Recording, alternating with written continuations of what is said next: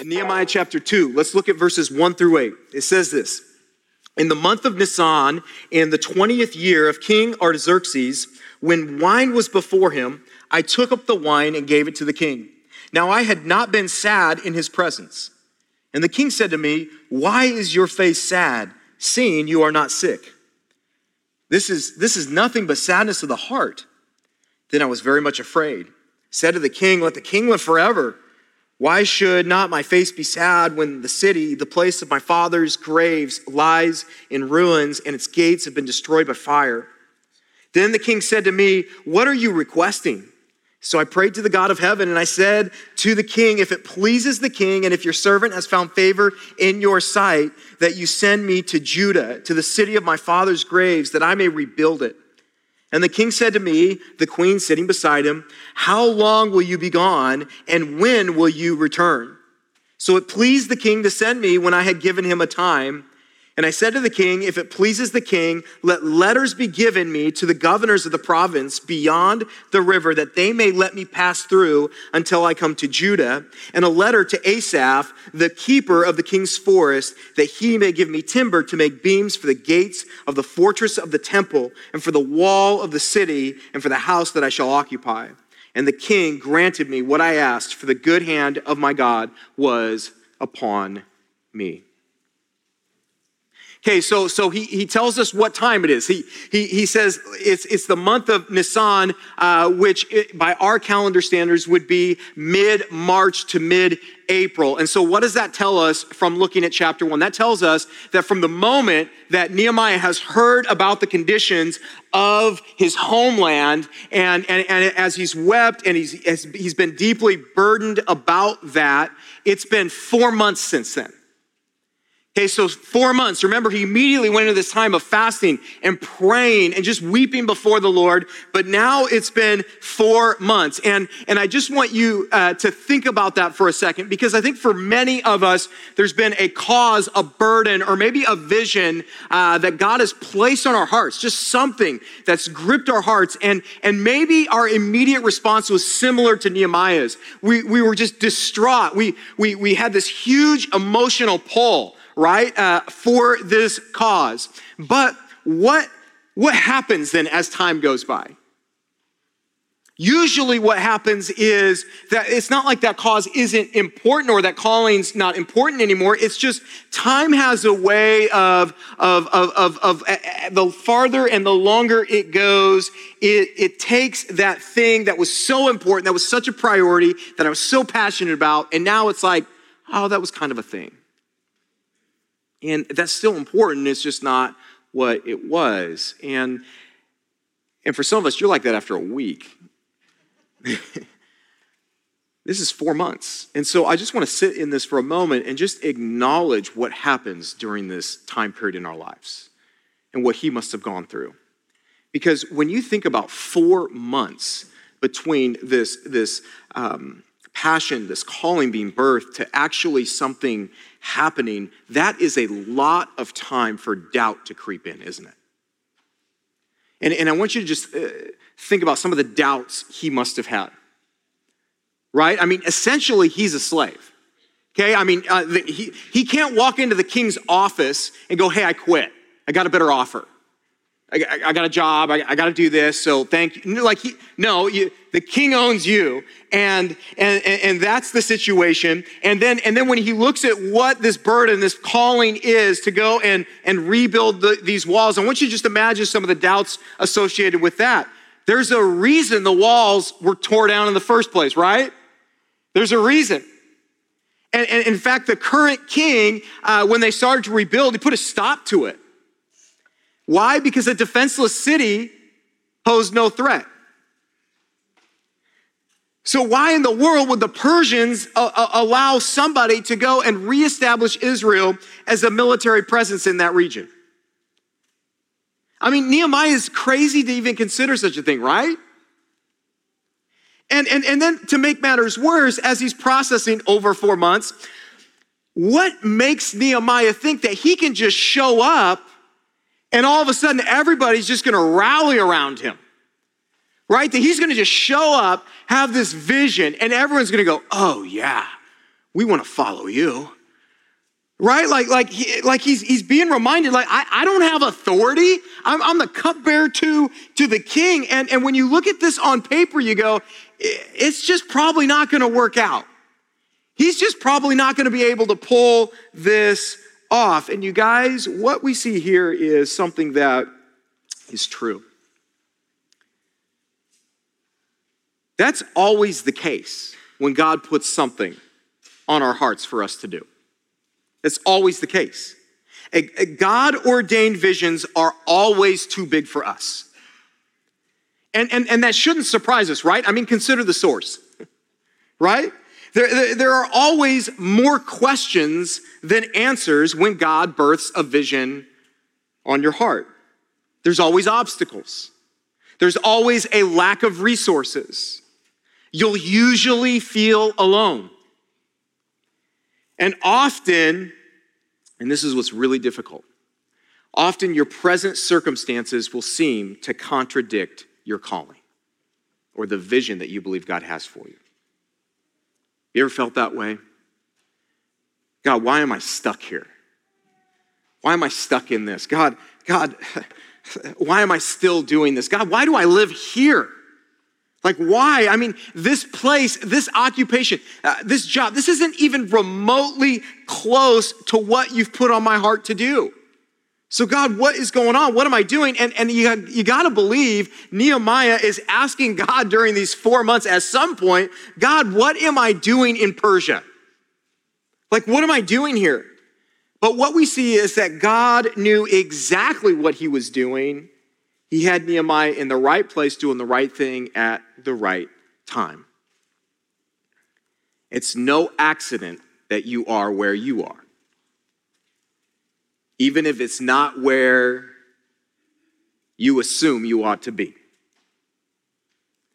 God is in complete control.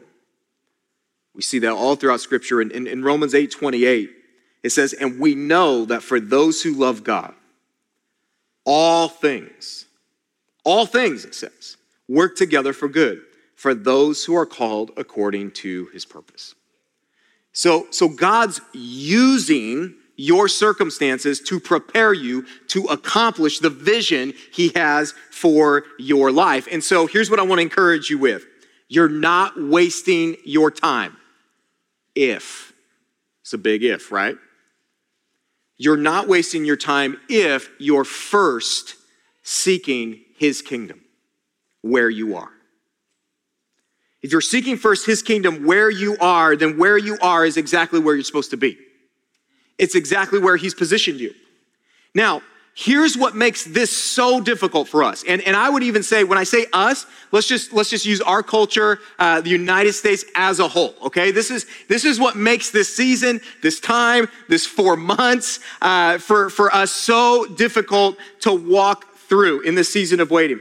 What makes it so difficult is our confusion regarding success. Okay, I was reading this book on this, and I was just blown away by what it was talking about. And you guys, there's a tendency in all of us to confuse success with the rewards of success. Okay? And if you are where God wants you, and you're fulfilling the responsibilities he's given you to fulfill, guess what? You are successful. Wow, nobody's successful in this room. Let me say that again. If you are where God wants you, fulfilling the responsibilities he's given you, you are successful. And let me throw something on top of that. You are as successful as you will ever be. Yeah. You're like, new church time, honey, new church. I don't feel successful. See, you may not right now be seeing the rewards of your success, but you are successful if you're doing that. You guys, success is remaining faithful to the process that God has laid out for you. Now, there are significant and enjoyable rewards along the way, right? There's some incredible moments, but success isn't the reward. And that's so important for us. Success is not the raise. Success is not the promotion. Success is not the recognition. Success is not, this picture-perfect Christian home. Success is not, oh my goodness, my children are awesome. They seem to still like me. This is great, right? That's not success. Those are just simply enjoyable rewards along the way. Success is staying faithful to the process that contributed to those things becoming a reality.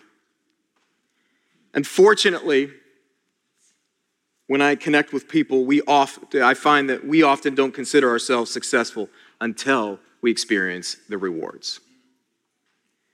And when you look at the story, you guys, Nehemiah was successful long before the last brick was laid on this wall. And if you're a parent here in this room or watching online, when are you successful? Right? When are you successful? That's a tough one, isn't it? Because we're so outcome driven, aren't we? We want to judge at the end, right? And so for many of us, we're so caught up in the end. And I'll tell you what, if you're so caught up on the end on the reward, you're going to miss the whole thing. Because I'll tell you what, talk to anybody in here whose kids are grown up. Don't talk to me because I'm a mess, okay? My kids are young. I got all kinds of issues, all right? But talk to somebody who's raised their kids and their kids are grown up. And you can raise your kids the same way and have different outcomes, amen? I mean, like you can. And so if you measure success by whether or not your vision has materialized, you are going to be discouraged. Because there are days when, guess what? It seems like we're moving in the wrong direction, right? There's weeks that go by sometimes. There's months that go by. There's even years that go by where to you and I, there are no signs of progress. In fact, it seems like things are going in the opposite direction. But you guys, confusing success with the rewards of success is one of the primary reasons that people abandon their hopes, their dreams, and the things that God has called them to do. And if I don't consider myself successful until I see something happen, you know what I'm saying as well there? I'm saying then I'm only one wrong outcome away from considering myself a failure. And that's where so many of us live right now. God has you where He wants you. He's in control. Our job is to surrender to that control. Well, maybe, you say, well, my condition's different, Steve. You don't know me. You don't know my story. You don't know what I've been through. You don't know how long I've been waiting. I just don't see how He could do it. You guys, that how question has never been a problem for God. It's never been a problem. That how question is a you and a me problem. That's not a God problem. Okay, like if the Bible teaches us anything, it's that nothing is too difficult for God. Okay, and I mean, we can go through story after story. And when you think of just like the New Testament and the start of the New Testament, we have this young girl who an angel appears and tells this young girl, Mary, this incredible vision and purpose for her life. And she responds how all of us would have responded, right? In Luke 1:34. And Mary said to the angel, how? How will this be? Since I am a virgin, how? And remember the angel's answer in verse 37 there? For nothing will be impossible with God. How has never been a problem with God. And when He puts something on your heart to do, He goes to work behind the scenes to ensure that it happens. And in the meantime, we are to remain faithful to Him and focused on that vision, on that calling. You are not responsible for figuring out how to pull off God's vision for your life. Okay, that's not weight that you can bear. You are responsible to do what you know to do and then wait. but we wait with purpose, right? We wait just how we see Nehemiah waited. And I want you to just think about this for a minute. Can you think of one Bible story where the responsibility of figuring out how a divine vision would be fulfilled fell on the person who God gave the vision to? Can you think of one situation? I mean, like Moses. Did Moses come up with the way to get the Israelites out of Egypt? No. Right? And just continue on. When they're confronted with the Red Sea, did Moses figure out how they're going to get around the Red Sea? No. Wandering through the desert, was Moses like, hey, follow me? No. There's literally a pillar of fire leading them. It was like GPS, like that you don't even know about. Okay? And so God's like, Moses, do this. And if Moses is hung up on the how, nothing happens, right? Nothing happens. When you think of, Jesus is with his disciples, he's like, hey, there's 5,000 people here. You're going to feed them. Was it their responsibility to figure out how to multiply the 5 loaves and the 2 fish? You're like, yeah. No. Man, God had to do that, right? Like he's like, you be faithful. This is what's going to happen, right? When he said, you're going to be my witnesses to the uttermost parts of the earth, is it on them to figure out how that can happen? No, God's going to make it happen. And so a vision that comes from God,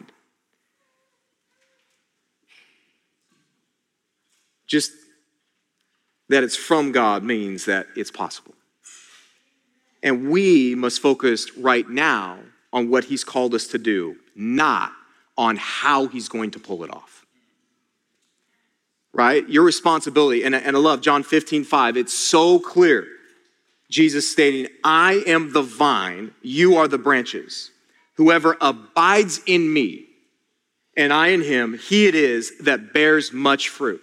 For apart from me, you can do nothing. All right. So what's my purpose? What should I be doing on a daily level when I'm in this season, whether it's months, whether it's years, and I'm there, and I believe he's birthed this passion, this calling, this desire, and it's not happening. I feel like I'm just spinning in the mud. I feel like what I'm doing doesn't connect to it, and all of that. My job is to abide.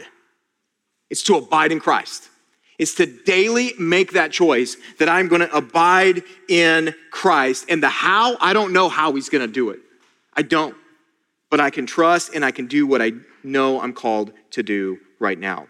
You guys, that's what Nehemiah did. Nehemiah continued to do what he knew he could do. And so what did he do? He prayed, he fasted, and he planned, he prepared for the answer that God was going to give. And guess what? Something unexpected happens, huh?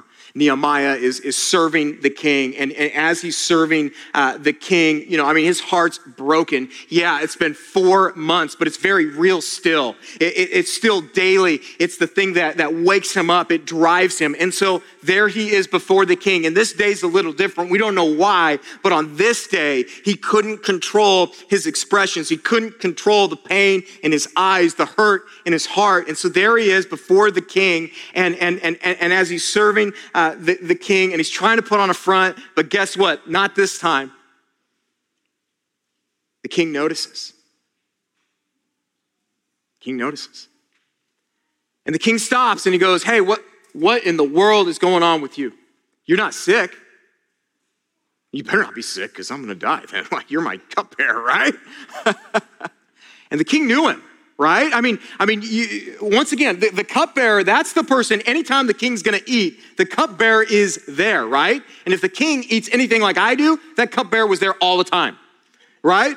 Because it's not just breakfast, lunch, and dinner, it's all the in-betweens. And so that cupbearer is there. The king, he knows Nehemiah so well, and he goes, there's something wrong. There's something off about you. You're in pain today. What is going on? And we see Nehemiah is absolutely terrified out of his mind because you are supposed to put on one front, and it is a happy front when you're with the king. And there's story after story of the kings just having people executed, having them thrown out as a result of just their demeanor. And so Nehemiah is terrified, and what does he do? Very first and foremost, he's just like, king, you're amazing, long live the king. You're good, king. And then he does what? He explains to the king the reason for his sadness. And he walks through that with the king. And then we see the king's response. And it's the response that Nehemiah for 4 months has been praying for and just waiting for. And all of a sudden the king just says, Nehemiah, what would you like? What would you like to happen? What would you have me do? And did you see the response there? What's Nehemiah's response? Is it, no? He's been praying, he's been preparing, he's been planning. And immediately in that moment, he has, through 4 months, been dependent on God. Every day, every moment, he's dependent on God. And now it's finally here. The question that he's been waiting, that he's been hoping, that he's been praying for. He gets asked that question, the question that you and I, in some of our areas, in some of our lives, we're waiting for a question like this. And it finally happens. And what does he do? First and foremost, he goes to God. Do you catch that? He goes right to God with it. Now, he didn't say, hey, king, time out. Just hold still, God. Like, no. Right? I mean, it's there. It's game time. And before he says anything, he acknowledges his dependence on God. He goes right to God. He goes, God, I'm about to talk. God, I need your wisdom. I need your words. God, I need the Holy Spirit to move and to work as I'm about to share this. God, I believe it's you. I believe you've placed this passion, this burden on my heart. And I've gone through all these steps with you. And what I love about this moment is it reveals that Nehemiah was never depending on the king in the first place, was he? He was always depending on God. And so God's the first person he goes to. And then after he goes to God, Nehemiah courageously asks the king for stuff that you and I just go, oh no, don't ask for that. And he just keeps going, right? He asked the king to let him go back, right? To let him go back, to rebuild these walls. He asked the king to appoint him as governor of Judah, to give him the authority he needs to rebuild these city walls. He told the king, listen, this is when I anticipate coming back, right? Because he's planned. He was diligent during this season of waiting. And then he says, I need letters from you signed that will guarantee safe travel for me. He asks for letters that would provide the materials needed for the construction of building the buildings and the walls, including his own house. Hey, king, I want to do this. I want to do this. Yeah, you shut this down years back, but hey. And he just keeps going, right? And then it's like, and also construction for my own house. Why stop, right, with the walls? Let's just keep going. And what happens? The king gave him all that he asked. The king gave him all that he asked. Now, guys, what you see right here is something you guys need to pay attention to and listen to. God is sovereign over any ruler or authority. And often we go, well, God can only work for people who want to honor him, believe in him, and all that. You guys, God can work through absolutely anybody. And when it comes to rulers, I love Proverbs 21:1. It says, the king's heart is a stream of water in the hand of the Lord. He turns it wherever he will. And this is why you should be praying for leaders. This is why you should be praying for local leaders, world leaders, because God can use absolutely anybody to accomplish his will. And he takes this king who didn't worship him, this king disconnected from a relationship with God or even a desire for the one and true God in his own life. And yet God uses him, softens his heart to literally enable this incredible God-sized vision to happen. And the king funds it. Right? The king writes the check and says, hey, I'm going to throw some military aid there too, just so you're safe. And then lastly, what does he do once again? He gives God the credit. Only God could have accomplished this. So Nehemiah just says, God, you're amazing. God, only you could have done this. And then we continue on. In verse 9, it says this. Then I came to the governors of the province beyond the river and gave them the king's letters. Now the king had sent with me officers of the army and horsemen. But when Sanballat, the Horonite, and Tobiah, the Ammonite servant, heard this, it displeased them greatly, and that someone had come to seek the welfare of the people of Israel. So I went to Jerusalem and was there 3 days. Then I arose in the night, I and a few men with me. And I told no one what my God had put into my heart to do for Jerusalem. There was no animal with me but the one on which I rode. I went out by night by the valley gate to the dragon spring and to the dung gate, and I inspected the walls of Jerusalem that were broken down and its gates that had been destroyed by fire. Then I went on to the fountain gate and to the king's pool, but there was no room for the animal that was under me to pass. Then I went up in the night by the valley and inspected the wall, and I turned back and entered by the valley gate, and so returned. And the officials did not know where I had gone or what I was doing, and I had not yet told the Jews, the priests, the nobles, the officials, and the rest who were to do the work. Then I said to them, you see the trouble we are in? How Jerusalem lies in ruins with its gates burned? Come, let us build the wall of Jerusalem that we may no longer suffer derision. And I told them of the hand of my God that had been upon me for good, and also of the words that the king had spoken to me. And they said, let us rise up and build. So they strengthened their hands for the good work.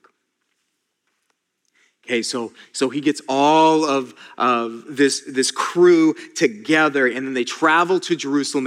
It's about 1,000 miles, and along this journey, they have letters of authority. They have letters granting safe passage. This is this huge caravan. There's soldiers with him. He's got this military escort, and so word is just getting out as they make their way to Jerusalem.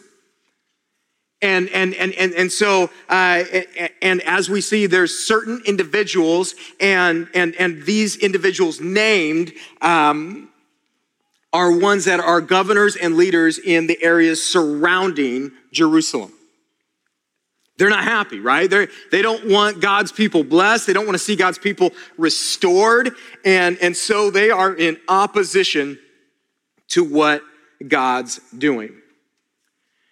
But then we see this emotional moment for Nehemiah. I mean, just imagine as he's pulling into the city there. He's only imagined, most likely he's never been. This is the first time his feet have set foot on his native soil. And there he is. And as they arrive in Jerusalem, you guys, it wasn't like they were unnoticed or under the radar, right? I mean, we literally have a Persian official riding into town with an armed escort. And then on top of it, what in the world is with all the lumber, right? I mean, here they come. And then I don't know what the materials must have looked like for this project, but there's a lot. And it's all coming in. And so word is all over town. Who are they? Why are they here? Who's in charge? Nobody knew. Nobody knew. And Nehemiah doesn't announce, he doesn't come in, I am your savior. I'm here for such a time as this, right? He doesn't come in to the applause. He doesn't tell anybody his intentions for at least 3 days. So they ride in, nobody knows what's going on other than everybody's talking about it. And then we see Nehemiah do what he has already done. And we see this consistency in him where he prepares himself for what God's called him to do. He plans for it. How does he do that? He sneaks out, goes out by night on this ride to investigate the ruins. And what we see once again, and I mentioned this last week, but I think it's important, is it's neither heroic nor smart to take a bold, uninformed action. And it's not a lack of faith to ask the hard questions that wisdom demands. It's wise to know what you're up against. In fact, Jesus alluded to this in Luke chapter 14:28. He said, for which of you desiring to build a tower does not first sit down and count the cost, whether he has enough to complete it? And so what we need to see and know here is that Nehemiah's midnight ride, this wasn't fueled by his lack of faith. He wasn't having second thoughts. And so, I better ride around and just see. I don't know if I can do this. No, he didn't investigate the walls to make up his mind about about doing it. He didn't walk into Jerusalem and go, oh, this wasn't what I pictured. Oh my goodness, no, this isn't going to work out. No, he investigated because he was committed to the project. And so when he cast that vision, he knew exactly what he was talking about. He knew the scope of the work. He knew what needed to be done. He wasn't just up there saying, this has to get done. I don't know how it's going to get done, but you need to do it, right? He knew what he was going up against. Guys, when you see throughout the Old Testament, and you see the nation of Israel in particular taking ground or steps of faith, when Moses sent these spies to go into the promised land, the land promised to them, and they cross that Jordan and they go investigate the land. The purpose of that was for them to never come back and go, and to debate whether they could do it, right? That was already promised. God had already said, that's yours. Like he sent them in so that they would relay, hey, the specifics, right? What we're up against, the things that we need to be aware of. It was never to debate on whether we should do this or not. And so when it became that, and when ultimately only two said they could do it, God's like, okay, you want to play that way? I'm just going to wait till all of you die off. And that's what happened. The whole generation just died off. And then we see in Joshua, God going, okay, let's try this again. And then in Joshua chapter 2, verse 24, Joshua sends spies into the land. And this is what they said in response when they came back. It says, and they said to Joshua, truly, the Lord has given all the land into our hands. Change the tune, right? And also all the inhabitants of the land melt away because of us. And so it's just a posture, you guys, that we should have. There's a planning process. There's a thought. There's a development of that thought. There's a development of the vision that God wants to do as we continue to process with him and work through it. And so once Nehemiah has dialed in the scope of the work, he gathers the people together and then he casts this incredible vision. And how does he cast that vision? Well, he starts with the obvious, right? What does he say? Hey, the walls are broken. You're like, that's the powerful speech, right? And they're sitting there, they're listening to this, and he points out what the obvious. And if you're there and you've lived in Jerusalem your whole life, and you go, wow, thanks for pointing out the obvious. Yes, the walls, the gates, they're a mess. They're tore down. We know the condition of the walls. Some of these people have lived in Jerusalem their whole lives. Some of these people daily pass in and out of the city. They go by these burned gates every day. Why in the world did they need him to begin this little incredible speech with pointing out that the gates are burned? Have you ever had somebody, and it's probably going to be a family member, have you ever had someone come over to your house? And they come into your house and they go to your house and they start pointing out all the things that are wrong or unfinished or broken. And hey, that's awesome. Hey, when are you going to finish painting that? I don't know. Hey, that door, oh my goodness, yeah, it's broken. When are you going to fix the door? I'm not sure. Thanks for showing us that again. Right? Oh, I would sit there, but man, it looks like that chair's busted a little bit, and they just walk through your house and they God bless them, they just feel led to expose every issue with your house, right? And so you're there, and how many of you enjoy that? Yeah, none of you. Like, yeah, I love it when people walk through and criticize my house. And so, but what happens when those people leave? You have a conversation, right? As soon as they leave, honey, we got to fix that. What are we doing? We got to fix. Oh man, I forgot about that. Oh, they saw that. Yeah, I know. We got to do something about that, right? What happened? Right? What happened there? Well, some fresh set of eyes came in and revealed what was there that had become normal for us. Right? Like we were used to the door that didn't work. We were used to that section of paint that just didn't make sense or wasn't finished, right? That had just become a normal part of our life rhythm, right? But then all of a sudden, a fresh set of eyes comes in and shows us, what's there, what's wrong. And we go, we got to do something about that. You guys, Nehemiah comes in and he goes, listen, this is what's wrong. Like, this is what's wrong, you guys. Eye contact, like right now. Do you see the walls? Like, no. I know that you're here. I know that you know that's the case. And I know that you're aware that these are burned down, but do you really see it? Do you really see how this ultimately isn't even about your and my security? This is where it gets really, really important, you guys. Nehemiah is pointing to the walls, not because the mission is about the walls. The mission of the walls is about the glory of God. And so you got to remember the purpose of the walls is the glory and the image of God. And so Nehemiah is telling them, listen, we, and I love how he uses we. He had every right to come in and go, you, right? Your problem. You did this. You haven't finished it. But he says, we. We haven't done this. We are a laughingstock. We are a reproach to these other nations. And ultimately, it's not us that's being a reproach. It's not us that's being made fun of and criticized. This is the very glory and the image of God. We are his nation set aside to be a light, to be a demonstration of his power, his might, his grace and authority. And here we are. This is our state. This is our condition.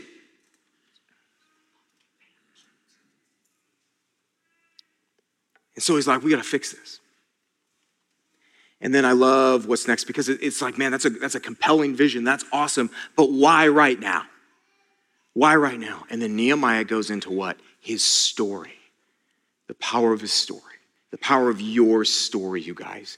Never belittle the power of your story. Nehemiah shares with them what God has just done in his life to reiterate that God is at work right now on your behalf. He says, listen to my story. You guys won't believe this. Like, yeah, I know this is pretty impressive how I rolled up, but I'm a cupbearer. And God just did this and this and this. And it was 4 months and I'm waiting, I'm praying, I'm fasting. And then the king and this and that moment. And then, yeah, and here I am. And guys, God's moving. He's at work right now. This is the time for us. And they're excited and they're ready and they say, let's do it. Let's do it. God had prepared a way. The timing was perfect. And then we finish with verses 19 and 20, and it says, but when Sanballat the Horonite and Tobiah the Ammonite servant and Geshem the Arab heard of it, they jeered at us and despised us and said, what is this thing that you are doing? Are you rebelling against the king? Then I replied to them, the God of heaven will make us prosper, and we, his servants, will arise and build. But you have no portion or right or claim in Jerusalem. Boom. There's certain times I look at that and I go, man, that is a response. That's a response. But what we see, you guys, is this. If you're going to step out by faith, if you are going to pursue this vision that God has given you, this cause, you need to know that it's not a matter of if, it's when. That the enemy is going to show up, the enemy is going to push against that, and the enemy is going to do everything he can to discourage you. And you look at these guys and you see how they're mocking the people here. They're mocking these Jews. And they even go as far as to say, hey, you guys are rebelling against the king, and to literally provoke fear in them. And so we see as the people of God are literally being mocked, made fun of by their motives, by their plan and all of that. And I love how Nehemiah responds in such a clear way. And he tells them, listen, rebuilding the wall is God's work. The Jews are God's servants, and you have no part in this matter.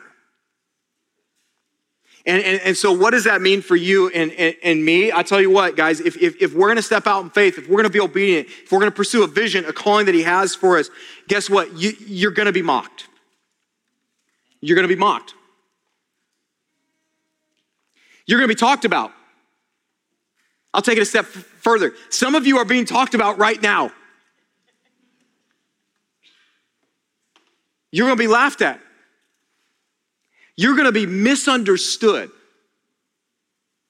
You're going to have this incredible calling. And it's going to break your heart because you're going to have people accuse you of having these different motives, and it's going to hurt really bad. And let me tell you why this is so important and why so many people have quit or said, I can't do this vision anymore. I can't pursue this calling.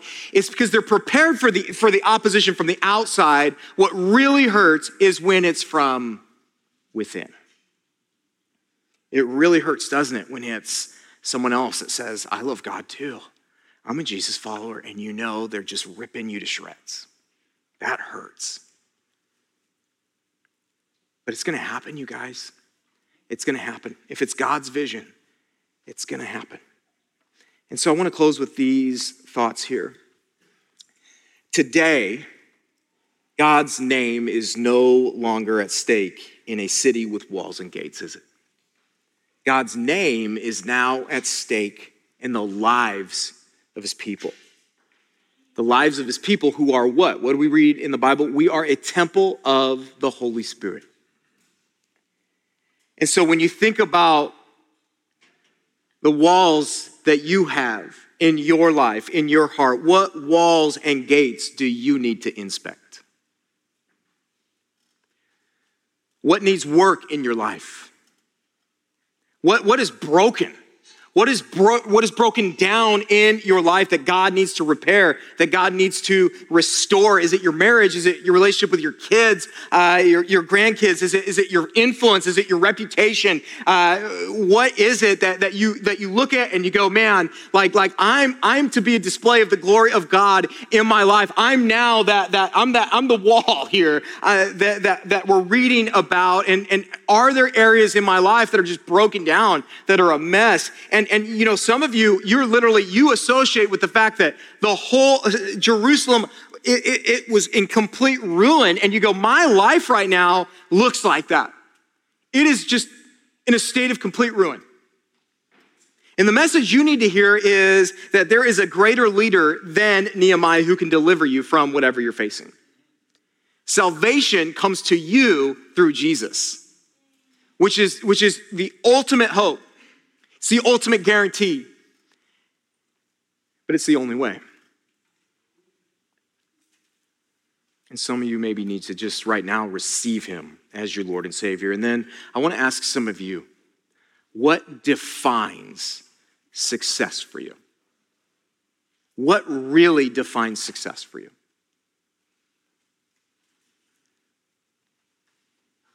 And then what are you doing right now if you're waiting? What are you doing right now? Because I'll tell you what, if God's moving and working right now, it means he wants to deal with this right now.